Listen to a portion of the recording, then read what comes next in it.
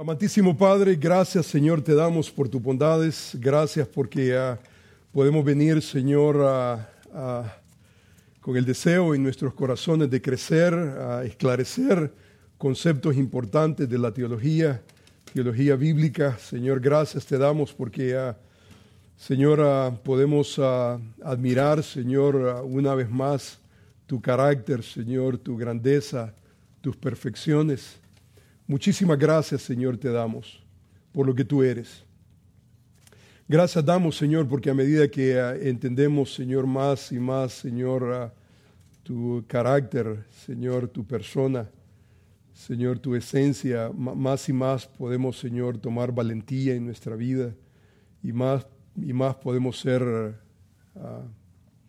deliberados y vivir confiados, Señor, delante de tu presencia, Señor, en este mundo, Señor, tan cambiante. Señor, yo te alabo, te bendigo, te doy muchísimas gracias por esta preciosa oportunidad que nos concedes de aprender juntos. Señor, que tu Espíritu Santo, Señor, nos guíe a toda verdad. Señor, yo te ruego que Señor, las cosas que son en conformidad a tu voluntad puedan, Señor, salir y que puedan, Señor, ser cimentadas en el corazón de cada uno de mis oyentes. Las cosas, Señor, que no sirven, Señor, quítalas. Señor, encomendamos, Padre bendito, nuestros corazones delante de ti. Y yo ruego, Señor, que tú seas, Señor, nuestra guía, que tu Espíritu Santo, Señor, nos habilite para poder ver las maravillas de tu ley. Señor, alabamos tu precioso nombre. Gracias por esta preciosa oportunidad. En el nombre de Jesús, Señor, damos las gracias. Amén. Muy bien, hermanos, el tema que tenemos para esta sesión es la inmutabilidad de Dios. Y tal vez alguno escucha esa palabra y tal vez se pregunta cómo se come eso, ¿no? La inmutabilidad de Dios. Tal vez para otros ya es un concepto bastante desarrollado en su teología y damos gracias al Señor. Yo espero, hermanos, en esa realidad, tratar de alguna manera de contribuir. Esta no es una clase necesariamente de seminario, es básicamente una ponencia, es una conferencia y yo sé que la realidad tal vez de algunos es que, no están expuestos a ese concepto. Algunos otros tal vez ya tienen un buen manejo de lo que es la inmutabilidad de Dios.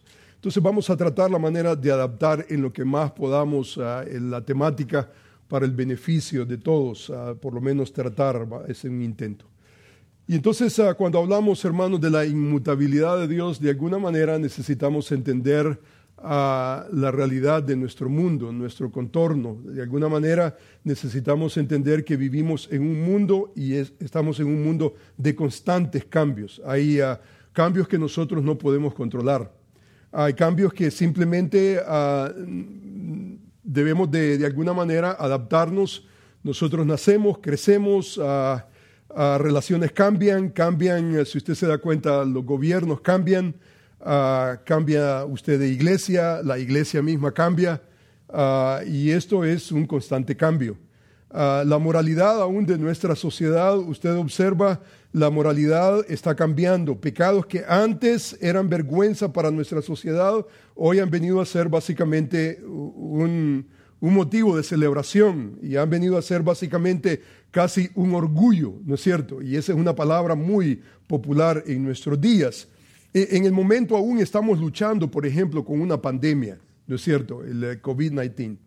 Y esto ha traído definitivamente cambios y eso ha traído no solamente cambios, pero nosotros hemos visto, hemos experimentado seres amados que han experimentado esta fatalidad en maneras increíbles. En cuanto a la muerte, por ejemplo, leía que el Centro Nacional de Estadísticas de Salud de los Estados Unidos, ellos informan, tienen un reporte cada año de las cifras de mortalidad en los Estados Unidos y, por ejemplo, promedio, el número de muertes es 2.813.000 513 muertes cada año. Y las causas, por ejemplo, ellos informan que, por ejemplo, gente muere de enfermedades del corazón, otros de cánceres, otros accidentes, enfermedades respiratorias, derrames, diabetes, influenza, suicidio. Todo esto tiene que ver con la realidad que la vida está llena de cambios inesperados, cambios indeseables que de alguna manera u otra crean un estrés en nosotros, produce básicamente un sentido de inestabilidad. De alguna manera u otra nos vemos nosotros encarados con realidades que no quisiéramos nosotros realmente encarar. Y ante esa realidad, la pregunta, hermanos, más importante ante la inmutabilidad de Dios, la pregunta es ¿dónde el creyente encuentra descanso, refugio ante la constante realidad de los cambios? ¿Dónde nosotros como creyentes encontramos ese refugio? Y es a la luz de esa pregunta y a la luz de las Escrituras, especialmente el concepto de la inmutabilidad de Dios, que yo quisiera someter a ustedes tres aspectos. Son tres aspectos que vamos a tratar en esta ponencia. En primer lugar, yo deseo tener por lo menos un concepto básico de lo que es la inmutabilidad de Dios. Así que vamos a estar definiendo lo que es la inmutabilidad, cómo se come eso. Y número 2, vamos a tratar la manera de entender la inmutabilidad de Dios con la impasibilidad de Dios. Otro concepto que para lograr entender la inmutabilidad de Dios necesitamos también tener un manejo, un concepto claro de lo que es básicamente la impasibilidad de Dios. Una trae la otra, que lo vamos a observar en unos momentos. Y número 3, vamos a tratar la manera de observar esa impasibilidad de Dios en relación a nuestro diario vivir, qué es lo que significa el aspecto aplicativo. Así que para comenzar me gustaría que tratáramos de definir lo que es la inmutabilidad de Dios, tratar de tener un concepto claro de lo que hablamos cuando utilizamos la palabra inmutabilidad. Por ejemplo, nuestro hermano John MacArthur, Richard Mayhew, ellos definen inmutabilidad de Dios con las siguientes palabras. Ellos dicen que la inmutabilidad de Dios tiene que ver con la perfecta inalterabilidad de Dios. Tiene que ver con la esencia, la realidad de que Él no cambia en carácter, en propósito y en promesa. Nuevamente, cuando hablamos de la inmutabilidad de Dios, estamos hablando de que Él es inalterable. Él es inalterable. Inalterable en su carácter, o sea, en esencia, Él no cambia. En propósitos, Él no cambia. Y número 3, en promesa, lo que Él promete, Él lo cumple. O sea, por su propio carácter, por la realidad de lo que Dios es. Entonces, eso significa que Dios es básicamente estable. Dios es estable en su esencia. Ahora, eso no significa que Dios sea estático o inherente, ni que tampoco actúe claramente en los tiempos. Esto no significa que Él no posea auténticas emociones. La impasibilidad de Dios, por ejemplo, nos enseña que Él no se conmueve o Él no muestra emoción alguna, un estímulo externo de la manera en cómo nosotros los seres humanos procesamos el estímulo, digamos, externo, situaciones en la vida. La Biblia, por ejemplo, enseña que Dios no está supeditado a los cambios de este mundo, que son elementos externos. Decir que Dios es inmutable es decir que Él es incambiable. Por ejemplo, el profeta Malaquías, él habla acerca de esta dimensión de Dios de la siguiente manera. Él dice, porque yo Jehová no cambio. Yo Jehová no cambio. Y la relación de Malaquías es la siguiente. Si usted observa en el capítulo 3, versículo 6, él dice, porque yo Jehová no cambio, por esto, hijos de Jacob, no habéis sido consumidos. O sea que, si usted se da cuenta, los profetas relacionan la inmutabilidad de Dios con nuestra estabilidad. O sea, porque Dios es incambiable, inalterable, inmutable. Nosotros podemos descansar. Podemos suspirar. O sea que en el vocabulario de los profetas, la inmutabilidad de Dios tiene que ver con nuestra estabilidad aún en medio de un mundo inestable. Santiago lo presenta de una manera diferente. En el capítulo 1, Santiago habla acerca del carácter de Dios con las siguientes palabras. Él dice, por ejemplo, toda buena dádiva y todo don perfecto desciende de lo alto, del Padre de las luces, en el cual no hay mudanza ni sombra de variación. O sea, en Él básicamente no encontramos mudanza, no encontramos un cambio, mutación no existe en el carácter, los propósitos y la voluntad de Dios. No, simplemente no existe. O sea que Dios es estable. No hay ninguna sombra de variación. O sea que estos pasajes afirman que Dios no cambia y que por lo tanto Él es confiable. Entonces, por definición, podemos decir que la inmutabilidad de Dios significa que Dios no puede ser alterado. Cuando se habla de Dios que es inmutable, se acentúa que Él no es invariable, sino que Dios es estable, es constante, proveyendo para su pueblo esa estabilidad basada no en sus acciones, las mías, sino en el carácter de Dios. Porque Él es, podemos nosotros estar confiados. Es más, la Biblia habla acerca de la inmutabilidad, no solamente en relación, digamos, al Padre, pero en relación al Hijo.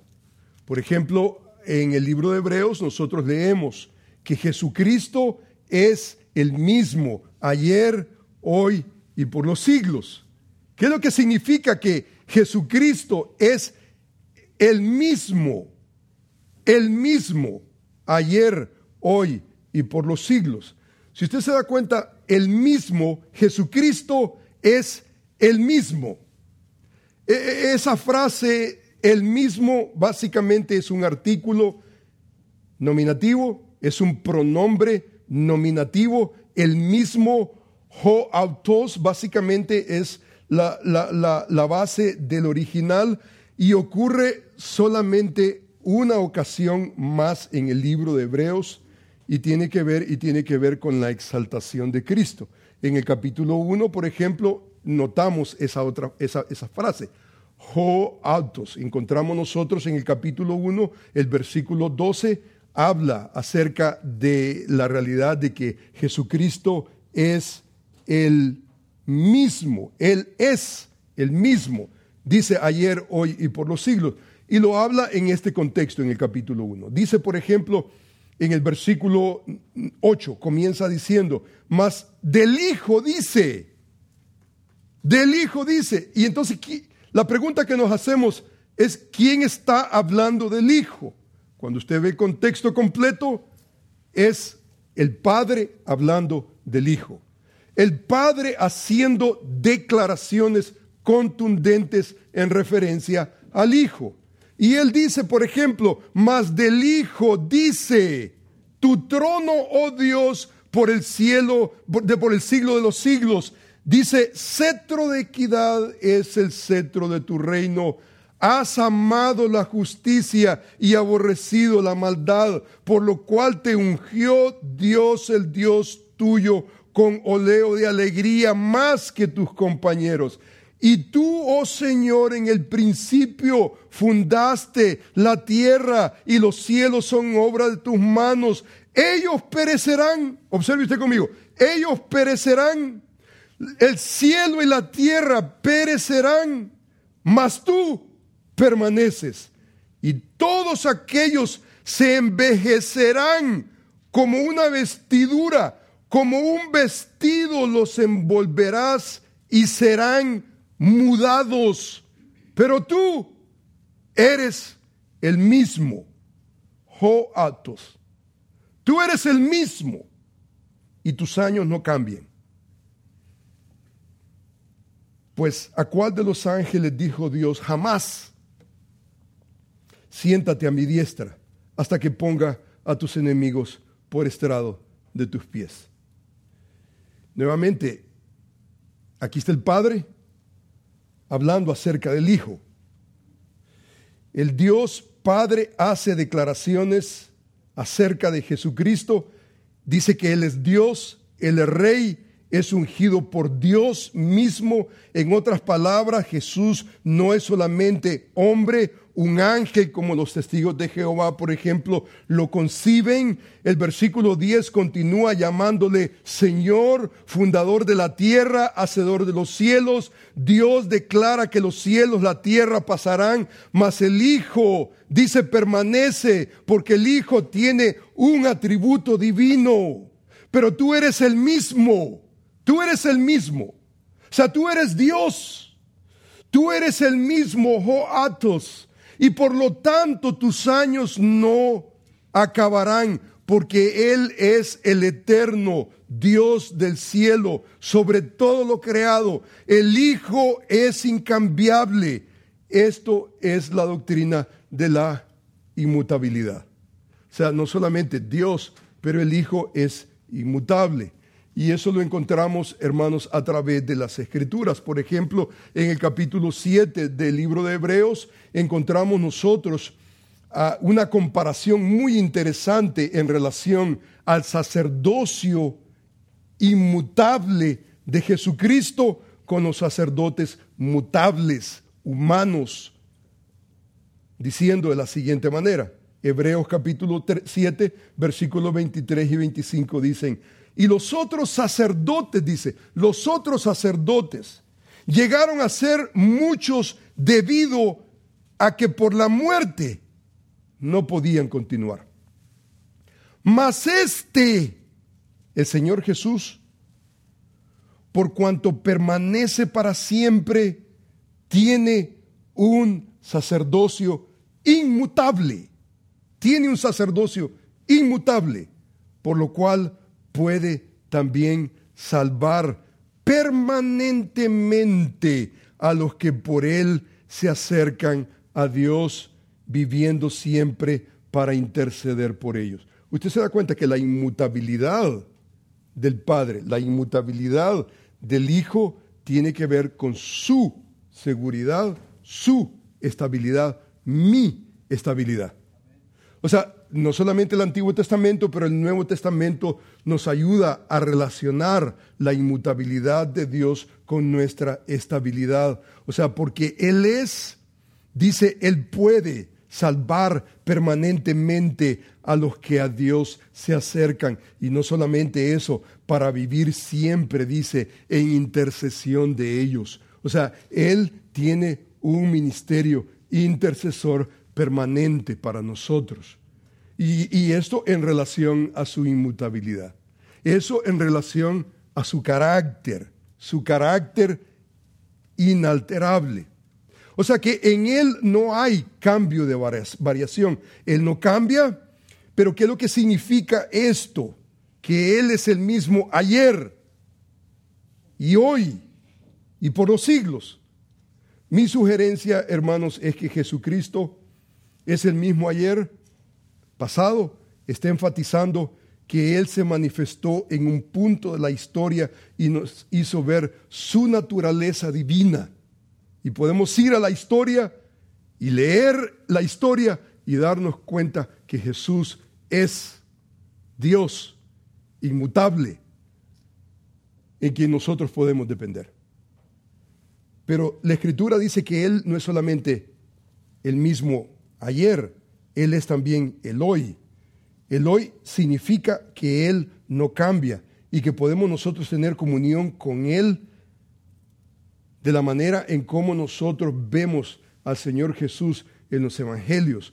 Nosotros el día de hoy podemos tener comunión con Él. O sea que esta no es solamente una situación de historia, esto tiene que ver con nuestro momento, Hoy en día podemos nosotros contar con la realidad de que Dios es, Jesús es, Él es inmutable, Él no cambia. Y porque Él no cambia, nosotros podemos acercarnos ante el trono de la gracia y recibir la gracia para el oportuno socorro.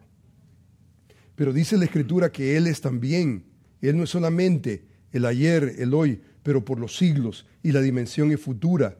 Y la realidad es que Jesús es no solamente encargado y controlando la historia, pero el presente, el futuro, hermanos, saber de que Él no solamente estuvo allí, pero Él está en control del futuro, las promesas que Él nos ha hecho permanecen no por su habilidad, no por su capacidad, no porque usted es alguien, sino simplemente porque Él es.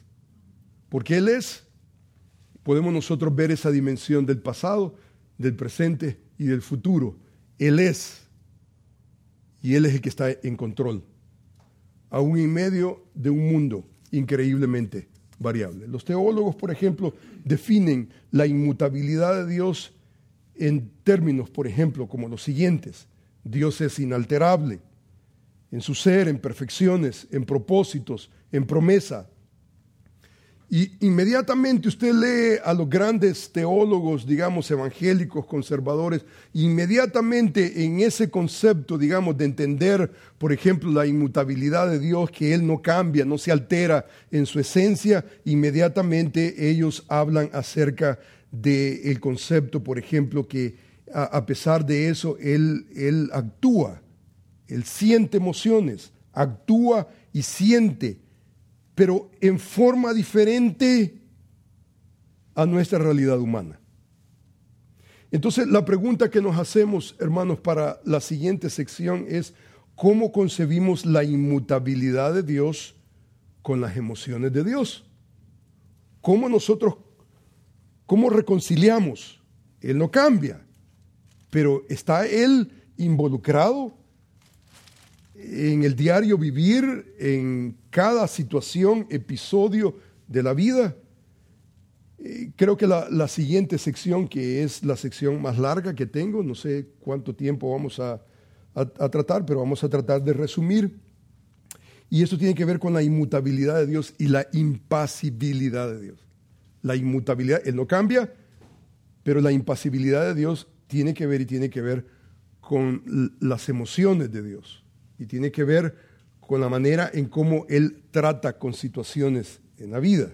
Por ejemplo, dice Miller Erickson, él introduce dos conceptos muy interesantes entrelazados con el tema de la inmutabilidad de Dios. Él habla, número uno, por ejemplo, esto tiene que ver con los sentimientos de Dios. En otras palabras, él sugiere una pregunta, y la pregunta es: ¿tiene Dios sentimientos?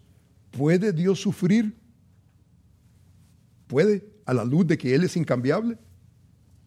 En segundo lugar, él introduce el lenguaje importante antropomórfico para tratar la manera de ayudar a entender al lector. El lenguaje antropopático, por ejemplo, es importante para entender la inmutabilidad y la impasibilidad de Dios. Y entonces vamos a considerar estos dos elementos a la par en nuestra discusión. Entonces, cuando hablamos de la impasibilidad de Dios, hablamos de los sentimientos de Dios.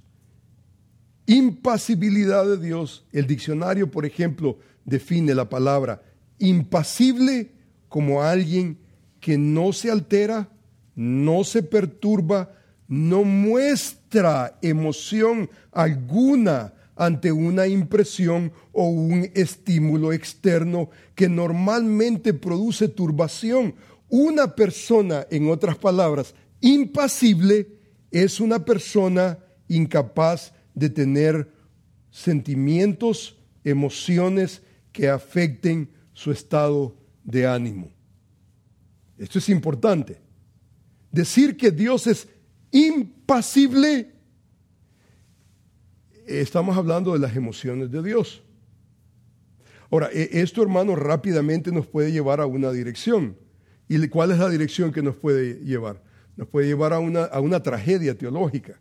Eso nos puede llevar rápidamente a un concepto que Dios está retirado y yo estoy en mi trono de gloria, pero ahí vean ustedes cómo hacen. Arréglensela ustedes como puedan salir de toda su problemática. Y entonces necesitamos nosotros entender a lo que los teólogos llaman impasibilidad, la impasibilidad de Dios. Hermanos, la impasibilidad de Dios es un intento, esto es un intento por separar al Dios inmutable que leemos en las Escrituras, tratar de separarlo, tratar la manera de afirmar la realidad de que Él es inmutable, Él es autosuficiente de los humanos cambiantes y vulnerables. O sea, en otras palabras, el interés de utilizar el término impasibilidad de Dios quiere decir que Dios es impasible en el sentido que Él no atraviesa por ninguna alteración emocional, dejando a Dios en dolor y en pérdida. Pobrecito Dios. La impasibilidad trata la manera de conservar la realidad de que Dios está en control. Pero se utiliza la palabra impasibilidad. Los teólogos históricamente han utilizado la palabra impasibilidad. O sea que Él no se mueve por el sentimiento de las cosas que están alrededor, de la manera en como un humano lo hace. Dios tiene sentimientos genuinos, pero no los experimenta como nosotros los humanos los experimentamos. Hermano, esto es fundamental para resolver muchas problemáticas teológicas. Por ejemplo, Barrett, Matthew Barrett es otro teólogo muy interesante y él afirma que debemos de entender, dice él, la impasibilidad de Dios como un resultado consecuente, dice él, de la naturaleza inmutable de Dios. O sea, en otras palabras, si creemos que Él es incambiable, inalterable, inmutable, entonces los sentimientos que Él experimenta no van a alterar su esencia, no van a alterar su carácter, sus propósitos. Su voluntad no va a ser alterada. Si nosotros entendemos apropiadamente la inmutabilidad de Dios y si entendemos apropiadamente el resultado que tiene que ver con la impasibilidad de Dios. Por ejemplo, Gruden, él define la impasibilidad de Dios en los siguientes términos. Él dice que Dios no tiene pasiones o emociones, sino que dice él es impasible. Pero nos preguntamos, ¿tiene realmente Dios sentimientos? O en las palabras de Barrett, por ejemplo, si Dios es impasible, ¿significa eso que es estoico, sin vida, indiferente, apático, incapaz de amar o de tener compasión? Hermanos, si nosotros respondemos que Él es incapaz de ser movido a misericordia, entonces lo que terminamos haciendo es una caricatura de Dios, porque Dios no es ese. O sea, en realidad la impasibilidad de Dios asegura todo lo contrario. La impasibilidad de Dios está asegurando lo contrario. Dios no podría estar más vivo, más amoroso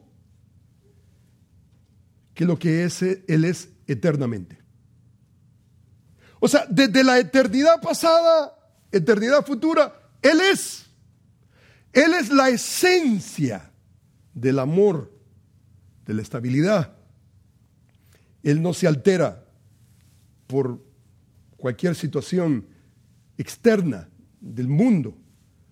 Por ejemplo, Gruden nos ayuda a entender estos elementos cuando él introduce, por ejemplo, a través de toda la Escritura, que Dios, por ejemplo, se alegra, Dios se entristece, Él se enoja con sus enemigos.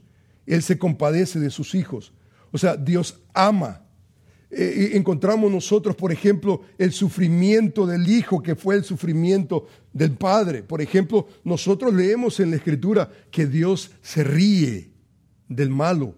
Dios tiene compasión. Él es movido a misericordia. Él se alegra, se entristece. Él se enoja, Él se compadece. O sea, todo este vocabulario suficiente para resumir lo siguiente. Y es este escenario. Podemos decir a través de las Escrituras, podemos hablar de la compasión, por ejemplo, de Dios. Podemos hablar de la ternura de Dios, de la misericordia, de la paciencia, el gozo, el deleite, el placer, la simpatía, el amor, el juicio, el celo de Dios, que demuestra que Dios es un ser emocional,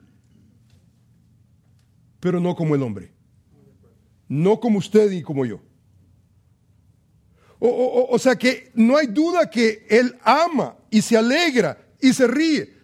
Esas son características emocionales. Las emociones de Dios no son las mismas emociones que nosotros experimentamos de día a día. Dios tiene pasiones, emociones, simplemente, hermano, simplemente, hiperbólicamente, no son como las nuestras. No, los sentimientos no son pecaminosos. Los suyos y los míos son pecaminosos.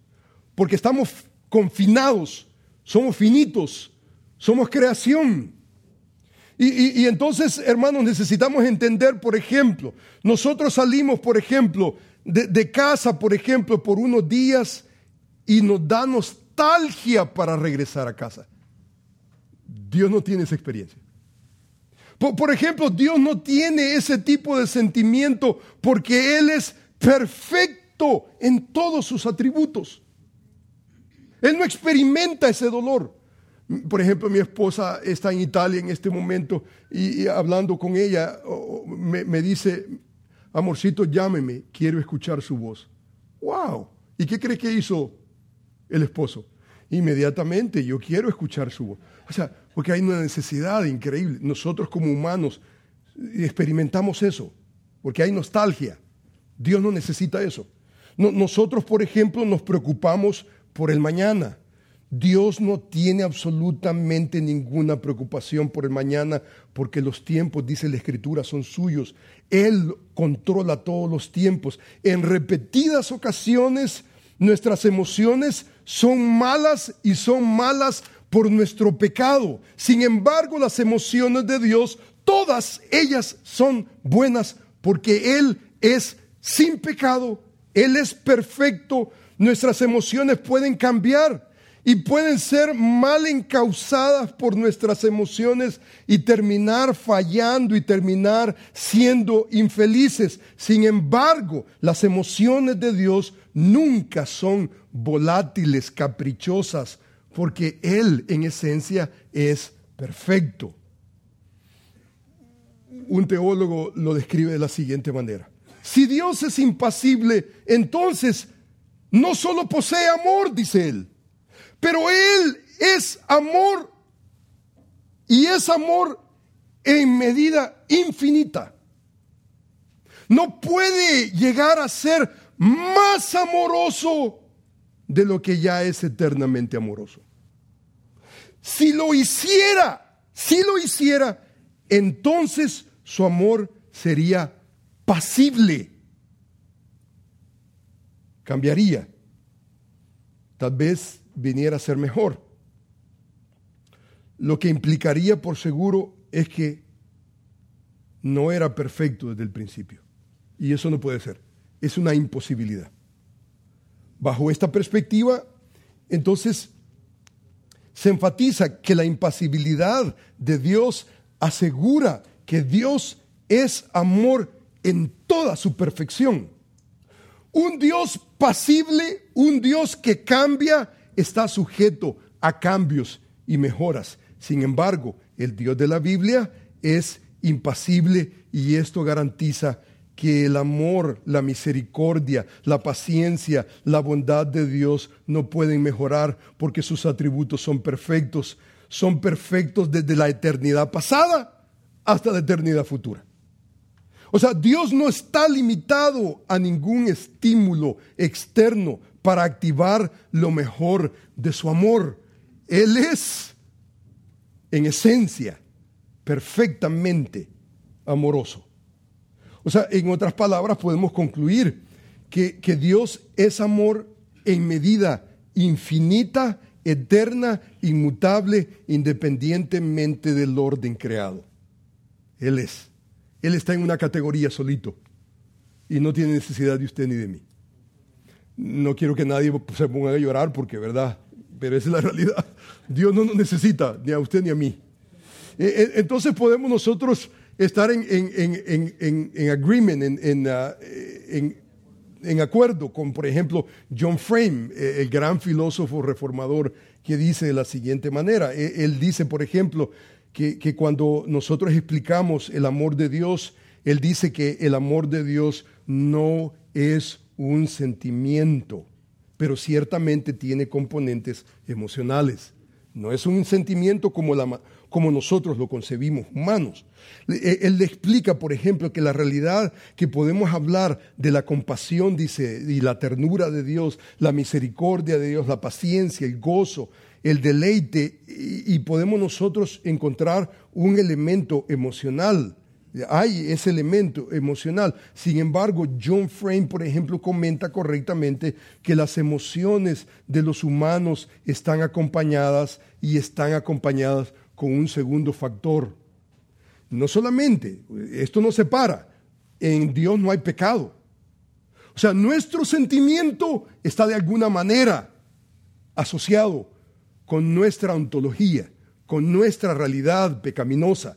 Dios no está en esa categoría.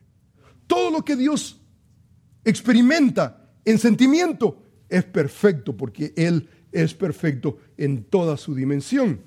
Pero Frame incluye otro elemento más, aparte de nuestra pecaminosidad, incluye el aspecto de nuestra fisicalidad. Nuestra fisicalidad. Por ejemplo, nos sentimos nosotros tristes. ¿Y qué pasa? Lloramos. Nos sentimos tristes y lloramos. Físicamente, Dios no tiene ese elemento. ¿Por qué? Porque Dios es incorpóreo. Dios no tiene esa fisicalidad. Por ejemplo, estamos nosotros nerviosos y nuestro estómago es afectado. Por ejemplo, sentimos que somos amados de alguien especial y la adrenalina comienza a correr por todo nuestro cuerpo.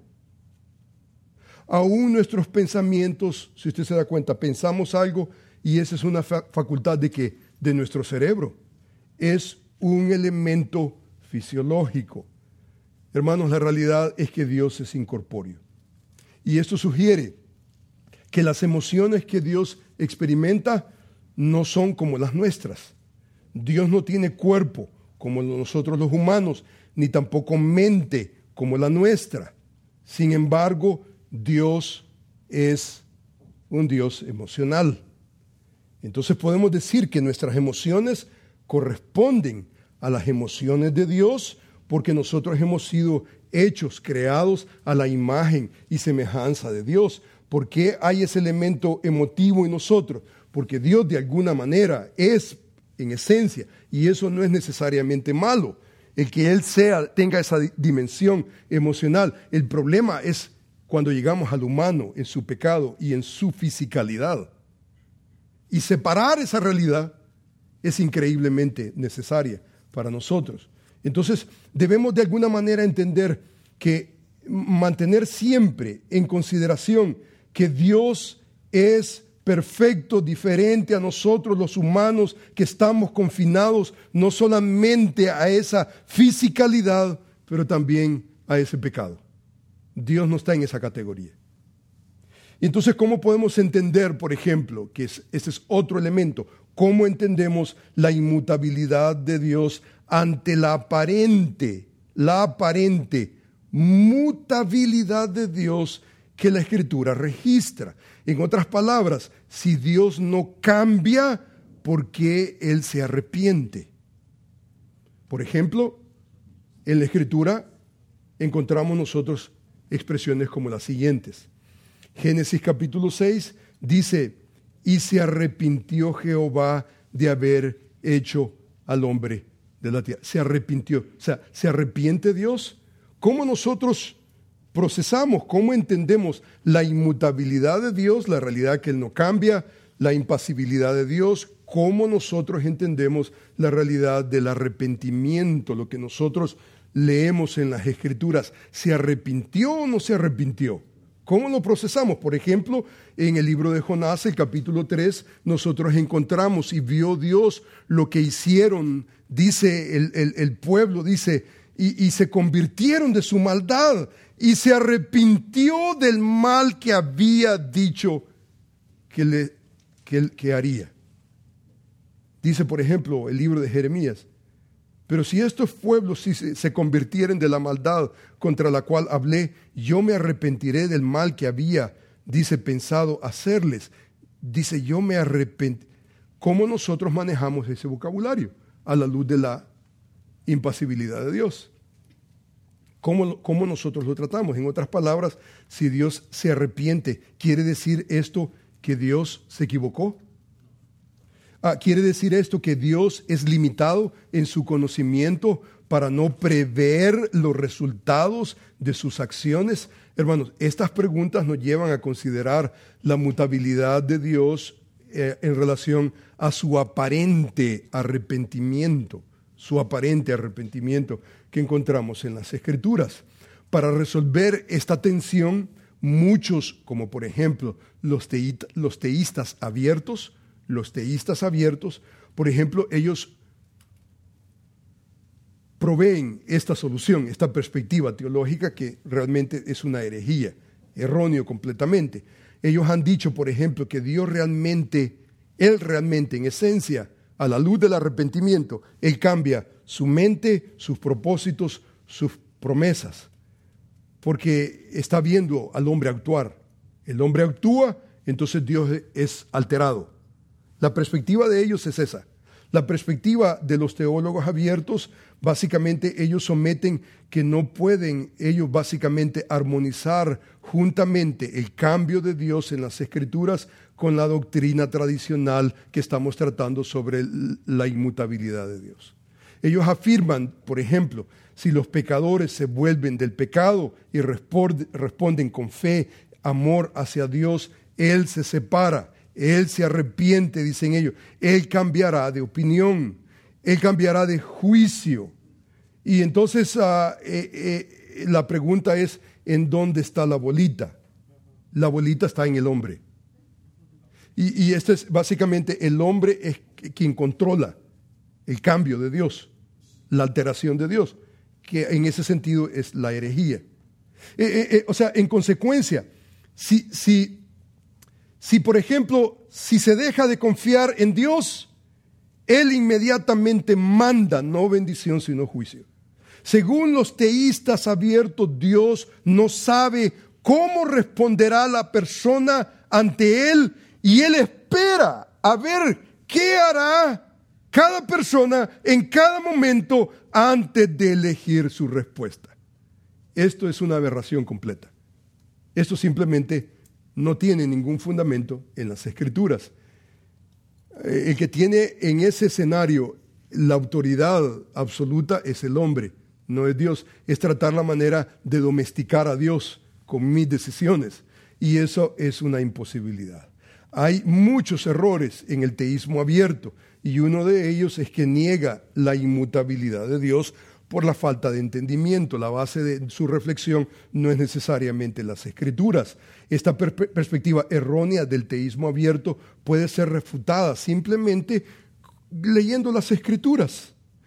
En otras palabras, la inmutabilidad de Dios no significa que Dios sea estático, que Él sea inerte. No significa que Él no actúe claramente en el tiempo, que Él no posea afectos verdaderos. Dios es impasible, no en el sentido de que esté desprovisto de verdaderos sentimientos o que no tenga afectos, sino que Él en ese sentido tiene emociones. En este sentido, Él deliberadamente tiene emociones. La única diferencia es que sus emociones son santas y son perfectas. Son conforme a su naturaleza. O sea que no es como los humanos que tienen emociones, pasiones involuntarias por las cuales es impulsado, es de alguna manera atraído. Los teólogos están constantemente tratando con esta tensión cómo tratamos esto. Por ejemplo, hay un autor que explica que en la constancia divina, no hay un cambio absoluto en Dios cuantitativo. O sea, Dios no incrementa en nada. No incrementa. ¿Por algo que sucede hay más amor de Dios? No. El amor de Dios pase, suceda algo, no suceda, Dios es perfectamente amoroso. O sea que no hay una alteración, no hay cambio cuantitativo. Dios no incrementa en nada. En Dios no hay cambio cualitativo, ni cuantitativo, ni cualitativo. O sea que la naturaleza de Dios no sufre ninguna modificación. Simplemente es que Dios no es humano y su sentimiento no es como el nuestro. Él siente, pero su sentimiento es divino, sin cambio de esencia, de propósito, porque Él es perfecto. Cuando la Biblia habla que Dios cambia o se arrepiente, no es sino que está utilizando un vocabulario antropomórfico, antropopático, figuras humanas para tratar la manera de entender a la deidad. Entonces, en ese sentido, este vocabulario es instrumental, porque aquí encontramos un lenguaje que la Escritura, la Biblia, está utilizando. Por ejemplo, el antropomorfismo tiene que ver con esa figura, por ejemplo, de hombre atribuida, en este caso, por ejemplo, a la deidad. Tiene que ver con atribuirle formas, cualidades humanas a lo que no es humano, especialmente en nuestro caso, por ejemplo, de la divinidad. Pero esto, hermanos, en literatura, por ejemplo, se utiliza el antropomorfismo. Por ejemplo, nosotros hablamos sin ningún problema, describimos, por ejemplo, vemos, digamos, una entrada de mar, ¿y cómo le llamamos a eso? Utilizamos un antropomorfismo, y entonces decimos el brazo de mar, el brazo. Y usted se pregunta, ¿tiene el mar brazo? No, el mar no tiene brazo. Pero ¿qué es lo que estamos haciendo? Estamos utilizando un antropomorfismo. Estamos viendo esa figura, esa imagen, y la clasificamos de esa manera. Nosotros hablamos de Dios, ¿y cómo hablamos de Dios? El ojo de Dios. Pero ¿tiene Dios ojos? Dios no tiene ojos. Dios no tiene, incorpóreo. Nuevamente, el lenguaje que se está utilizando es un lenguaje para tratar la manera de entender a la deidad. Pero en un punto ese lenguaje va a fallar. En un momento ese lenguaje va a estar limitado. Por ejemplo, el antropopatismo, por ejemplo, tiene que ver con las pasiones, tiene que ver con el sentimiento. Patos, eso es lo que significa. Significa, por ejemplo, el sentimiento. Es una manera de pensar, es una manera de hablar, tomando de la figura de los sentimientos humanos, y entonces tratamos la manera de atribuírselas a Dios, como si Él sintiera como nosotros sentimos. Pero esa no es la realidad. O sea, el lenguaje antropomórfico, el lenguaje antropopático es una tendencia humana por humanizar nuestro entorno, otorgando formas, sentimientos humanos a las cosas, a los objetos, en este caso a Dios. Pero en un momento decimos el brazo de mar, en un momento tiene el brazo. No. Pero es una expresión. Se mira cómo. Entonces utilizamos un vocabulario y el vocabulario es definitivamente limitado. Ahora, lo primero que debemos de afirmar es que, número uno, Dios no se arrepiente como los humanos, como tú y yo. Necesitamos entenderlo en toda esta problemática del arrepentimiento de Dios. Dios no cambia su mente, pues si eso sucediera, entonces Dios tiene que mejorar de alguna manera, y eso es imposible, pues su carácter, conforme a las Escrituras, su propósito, su voluntad, no son deficientes para ser mejoradas. Su carácter no puede mejorarse. Dios es perfecto, sus propósitos no pueden ser alterados, no pueden ser mejorados. El problema con el antropomorfismo, el antropopatismo, es que tiene su límite. No podemos entender a Dios de abajo hacia arriba, sino de arriba hacia abajo. O sea, en otras palabras, entender a Dios por vía de revelación divina, no de nuestra perspectiva. Por ejemplo, nosotros cambiamos la mente cuando vemos una opción mejor. Pensamos, por ejemplo, en una situación y llamémosle a esa situación A. Tenemos una situación A y al considerar las cosas que están al entorno de esa situación A, nos damos cuenta que hay otra opción y hay una opción B. Y al final cambiamos nuestra mente y decimos, no es opción A, es opción B.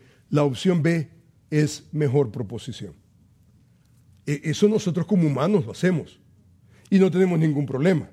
Cambiamos nuestra mente. Hermano, Dios es omnisciente. Omnisciente. Hermano, Dios es omnisciente. Todo lo sabe. Desde el principio al fin, Él lo sabe todo. O sea que Él no tiene que entrar en ese proceso de A, B. Él no tiene que hacer eso. Nosotros decimos, por ejemplo, yo me arrepentiré, dice, Jehová se arrepintió. ¿Y vamos a quitarle de Dios la omnisciencia? No. Estamos tratando la manera de entender a Dios. Y entendemos a Dios en nuestra limitación humana. Lo que necesitamos entender es a Dios no de abajo para arriba, sino de arriba para abajo. Y entender que cuando Él cambia, su omnisciencia continúa.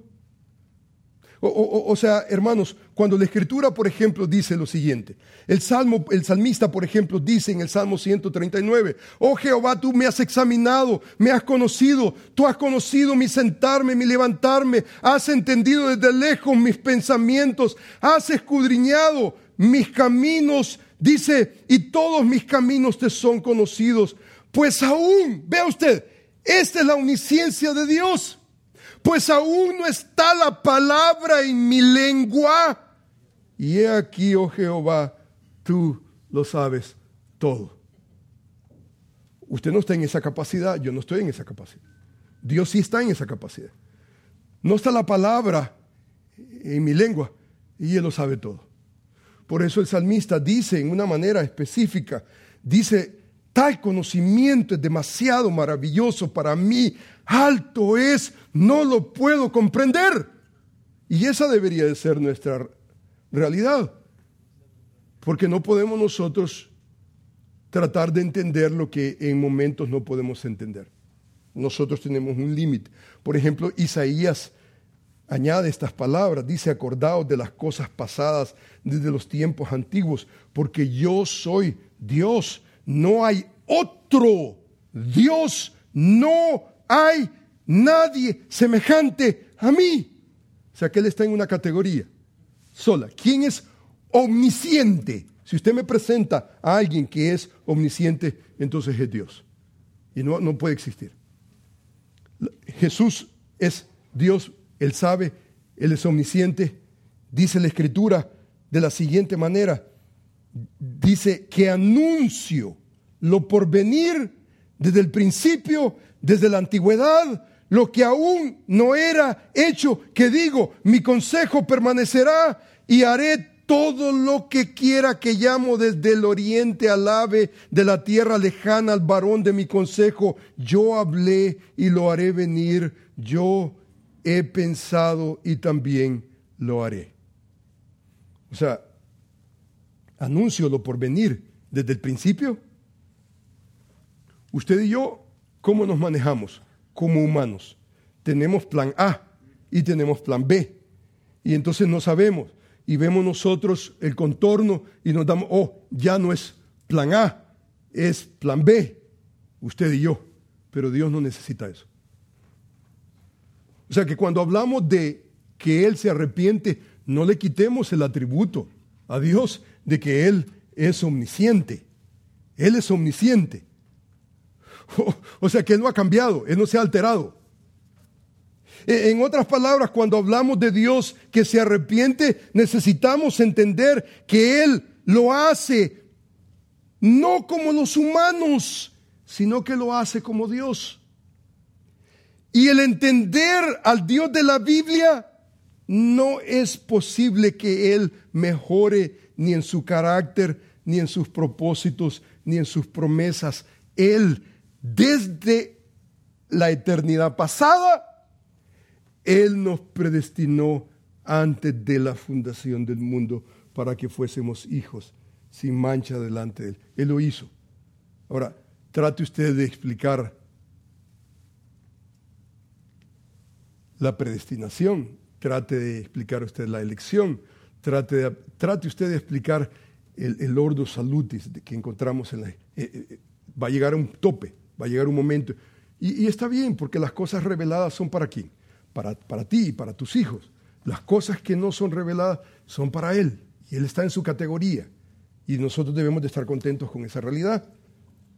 Y entonces cuando la Biblia dice que Dios se arrepiente, debemos de entender que Él no deja de ser Dios. Él no deja de ser Dios. Por ejemplo, en relación a Saúl, 1 Samuel capítulo 15. Usted se recuerda. ¿Cuánto tiempo tenemos, perdón, hermano? 3 minutos. 3 minutos. ¡Wow! Por ejemplo, en 1 Samuel, el capítulo 15. Usted recuerda, puede localizar el capítulo 15. La desobediencia de Saúl. ¿Se recuerda? Y este vocabulario del arrepentimiento surge en 3 ocasiones. En el hebreo ocurre en 2 ocasiones. En las Biblias modernas ocurre en 2 ocasiones. Pero el Señor básicamente había llamado a Saúl para que castigara, acabara con los amalecitas. Usted se recuerda, Él no debía de tener misericordia de ellos y la instrucción divina era simple. Jehová de los ejércitos dijo, yo castigaré lo que hizo Amalec a Israel. O sea, dice el versículo, herirás a Amalec, destruirás todo lo que tiene. Más adelante nosotros leemos en el texto, en el versículo 9, que Saúl no obedeció a la palabra de Jehová, sino que él quiso ser más misericordioso que Dios. Y perdonó, no solamente a Abimelech, pero a Agag, el rey, y todo lo mejor del ganado, dice, las ovejas, los animales engordados. Más adelante nosotros encontramos en el versículo 10, 11, que viene el sentimiento de Dios ante la desobediencia de Saúl. Y más adelante vino la confrontación de Samuel, las excusas de Saúl que no añadían absolutamente a nada. Saúl es despojado de su reino y en el proceso encontramos ese vocabulario muy interesante que habla acerca del carácter de Dios. El pasaje dice que Jehová se arrepintió de haber puesto a Saúl por rey sobre Israel. El verbo que utiliza en este pasaje para arrepentir es la palabra naham. Y esa palabra ocurre en 3 ocasiones en este pasaje de la Escritura y especialmente en este contexto es significativo porque la palabra sugiere lamento y pesar de parte de Dios. Él se arrepintió y nuevamente Él está lamentando, pero no como los humanos, sino en su categoría de divino. Este mismo verbo aparece, por ejemplo, en el versículo 29 y añade, creo yo, la clave. Aquí está la clave para entender el arrepentimiento de Dios. El versículo dice de la siguiente manera: además, el que es la gloria de Israel, Jehová Dios, que está en control de su pueblo, no mentirá, ni se arrepentirá, porque no es hombre para que se arrepienta. O sea que en otras palabras, hermanos, cualquier arrepentimiento que podamos nosotros concebir de parte de Dios, Él no lo hace como hombre, sino lo hace como Dios. O sea que Él no suspende sus atributos divinos. Cuando Dios se arrepiente, Él no deja de ser omnisciente, no suspende sus conocimientos, perfecto. Sin embargo, nosotros nos arrepentimos como hombres finitos, no en nuestra omnisciencia, sino en nuestra ignorancia. Por ejemplo, MacArthur dice acerca del arrepentimiento, los cambios de Dios. Él dice, por ejemplo, los cambios percibidos de Dios siempre están en el contexto de la omnisciencia y la voluntad eternas de Dios, por lo que nunca los cambios son porque Dios está sorprendido y tiene que adaptarse. Se hacen en armonía y se hacen en armonía a su verdad y su fidelidad. Hermanos, para terminar, quisiera terminar diciendo, hermanos, por el asunto de tiempo, quisiera terminar diciendo, ¿qué significa la inmutabilidad de Dios para nuestro diario vivir? Hermanos, en el Antiguo Testamento, hermanos, hay una imagen muy, pero muy preciosa que tiene que ver con una imagen metafórica, y esa imagen tiene que ver con la realidad que nuestro Dios es la roca. Los israelitas, por ejemplo, entendían que Dios no era una roca, sino la roca de nuestra salvación, la fuente de nuestra protección, de nuestra estabilidad. Él es nuestro pronto auxilio en nuestra tribulación. ¿Quién es como Dios?, dice la Escritura. Él es nuestra roca firme. Él es inmovible. En medio especialmente de cualquier situación que nosotros pudiéramos pensar, especialmente, hermanos, en el sufrimiento, Él es nuestra estabilidad. Hermanos, aquí el problema no es, hermanos, la salida no es, hermanos, horizontal, es un asunto vertical. Es de venir constantemente a la roca de nuestra salvación y saber que en su carácter inmutable Él no cambia. Hermanos, en la historia encontramos nosotros, por ejemplo, a un hombre escribir en cuanto a la inmutabilidad de Dios en un himno. Ustedes tal vez han escuchado el himno titulado Grande es tu fidelidad. Este es Tomás Obadiah Shillong, y él escribió este himno, y la condición en que él estaba, la historia nos enseña y nos dice que estaba en avanzada edad, estaba enfermo, con pocos recursos. La gente le decía: maldice a Dios y muérete como Job, por la miseria en que él estaba. Y él escribió un himno: grande es tu fidelidad. Y ese himno dice de la siguiente manera, no lo voy a cantar porque no quiero que salgan corriendo, pero ese himno dice, observe usted lo que dice este himno: oh Dios eterno, tu misericordia ni una sombra de duda tendrá.